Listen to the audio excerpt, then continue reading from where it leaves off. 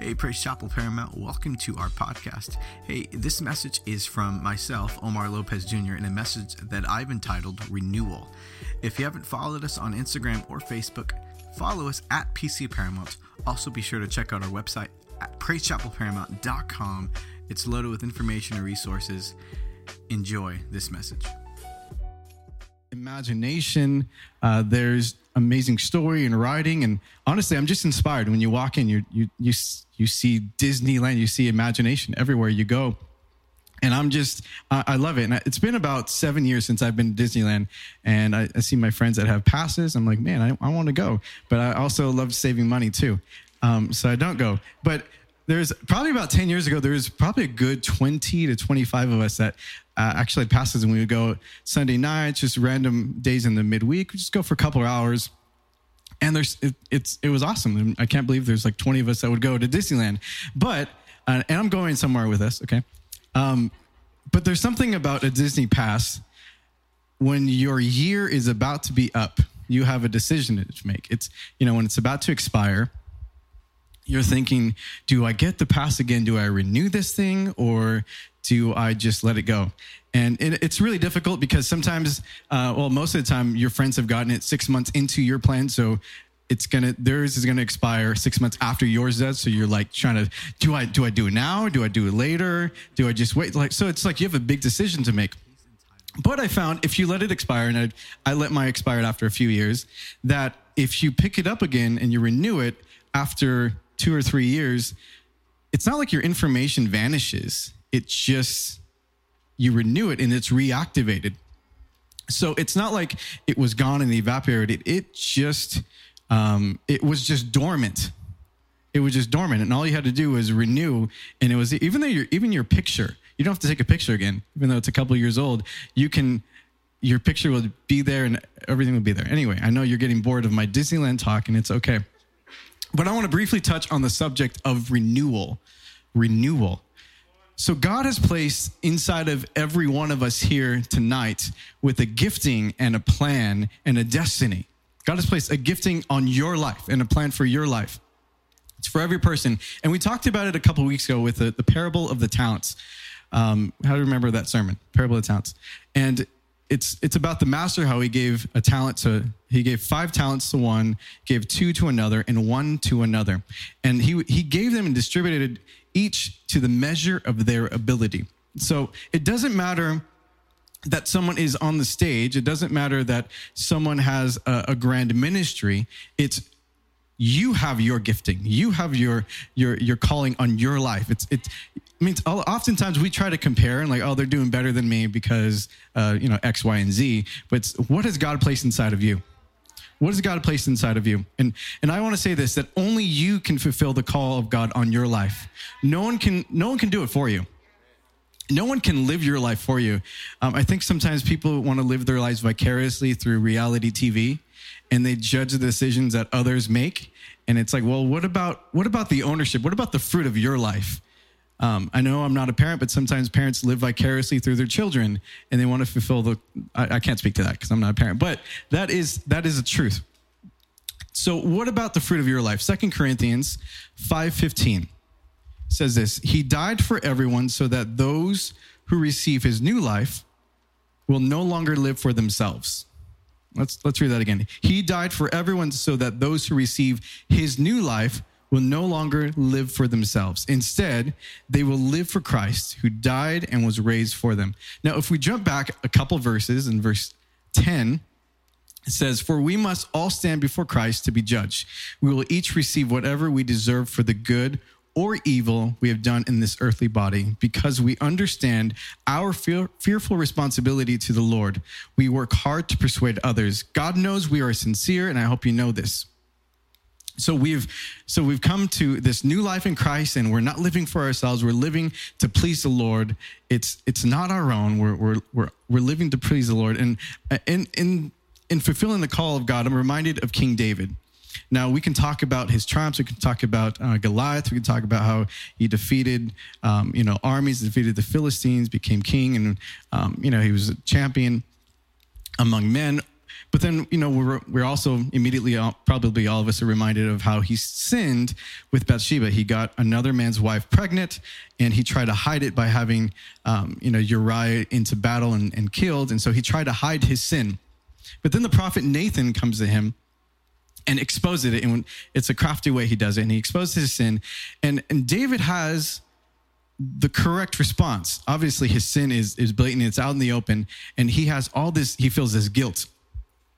And you can read his response, and we're going to read it together in Psalm 51. We know we sing it in a song sometimes, and it's Psalm 51, verse 10. It says, "Create in me a clean heart, O God, and renew a right spirit within me. Do not cast me from your presence, and do not take your Holy Spirit from me. Restore to me the joy of your salvation, and uphold me with your willing spirit." He says, create in me a new heart. Renew a right spirit. He's overcome with guilt and says, Lord, renew me. I need a new heart. Come and check me, Lord. I've messed up. I can't deny it. I've messed up. And so David had a moment that shifted his heart unto repentance. You see, sometimes we run away from guilt. We don't want to be told what we need to hear, and so we avoid it. But honestly, that's a good thing. We need to feel guilty because it prompts a response. It prompts a response. It's a tool. It's supposed to be a tool and not something that's going to put us down. That's condemnation. That's when we want to avoid the Lord. But the Lord is so freely giving in mercy and grace. But so it's a proper response. 2 Corinthians, if you want to talk about guilt and you want to talk about bringing rebuke. In 2 Corinthians chapter 7, Paul is commenting on his previous letter to the Corinthians. He was rebuking them really hard. So in verse 9, he says, "Now I'm glad I sent it, not because it hurt you, but because the pain caused you to repent and change your ways. It was the kind of sorrow God wants his people to have, so you are not harmed by us in any way. For the kind of sorrow God wants us to experience leads us away from sin and results in salvation. There's no regret for that kind of sorrow. But worldly sorrow, which lacks repentance, results in spiritual death." So what am I getting at? What am I talking about today?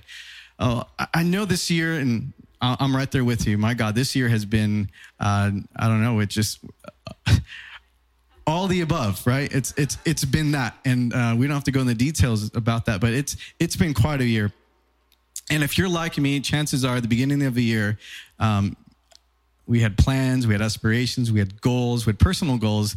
We might have even had commitments that we made to ourselves. Hey, all right, I'm inspired. It's the beginning of the year. I still have time to kind of, make these plans and do that for the rest of the year. Maybe you made commitments to the Lord.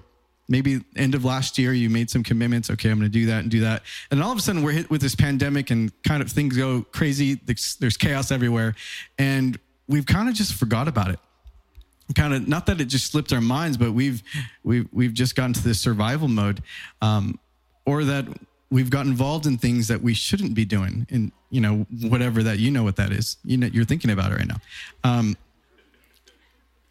But I want to say to you, if you've broken those commitments, I'd like to propose to you that they haven't expired, that they're merely dormant. They're just dormant. They're waiting for activation. Have a moment of renewal. Have a moment of renewal. Say, Lord, I repent. Renew my heart. Change me from the inside out. Have a moment right now. Have a moment of renewal tonight, right now. Like we want to wait for the new year. We want to wait for resolutions. I don't know if anybody still does the resolutions, but we talk about it. But have a moment now. Have a reset now. There's nothing wrong with having a moment. I mean, honestly, renewal, it's just a nicer way of saying repent. But have a moment of repentance now. Don't wait for the new year. But here's the thing. Renewal requires admission of wrongdoing, or admitting that you had a misstep somewhere along the way. David had a moment of guilt and he repented. That was his response. Our lives on this earth, I mean, I've talked about how our lives are not for ourselves. It's to please the Lord. And even though there's great blessing in following the Lord, it's not unto blessing that we live. It's unto the Lord. It's unto pleasing him. It's not a one-time thing either. I can't tell you how many times I've come to the Lord. Lord, I'm sorry. I messed up. I repent. Change me, Lord. Change me. Renew my heart. Renew my mind. I know that Romans says there's transformation by the renewing of your mind. It's a constant thing. It's a constant thing. Diga talks about being filled with the Holy Spirit continually. We need the Holy Spirit. We need to be filled continually. It's not a one-time thing. It's not a one-time thing. There's this quote from C.S. Lewis that goes, relying on God has to begin all over again, as if nothing had yet been done. So that's the correct posture to have.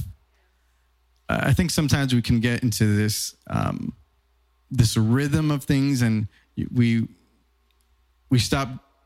make commitments and we stop doing them, and then everything seems to be okay, and then all of a sudden we're hit with a pandemic, and it's that's not actually who I really was, and then I don't know, maybe I'm just talking about myself, but then you realize, I needed to address certain things that I've avoided. I need a moment of renewal. I need a moment of repentance. So I believe that, God, think about the last week, we've heard about some testimonies. In the middle of a pandemic, lives are being changed. I'm just amazed at what God is doing. Amazed at what God is doing. I want to be a part of the revival.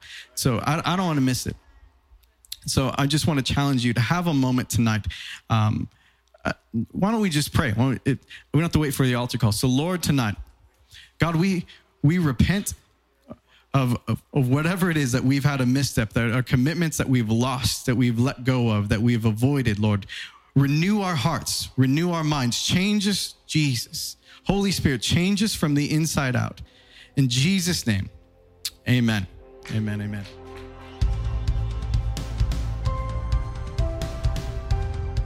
Hey, thanks for listening to this week's message from Praise Chapel Paramount. If you want to stay connected, follow us online with Facebook and Instagram @PC Paramount, or visit our website at praisechapelparamount.com.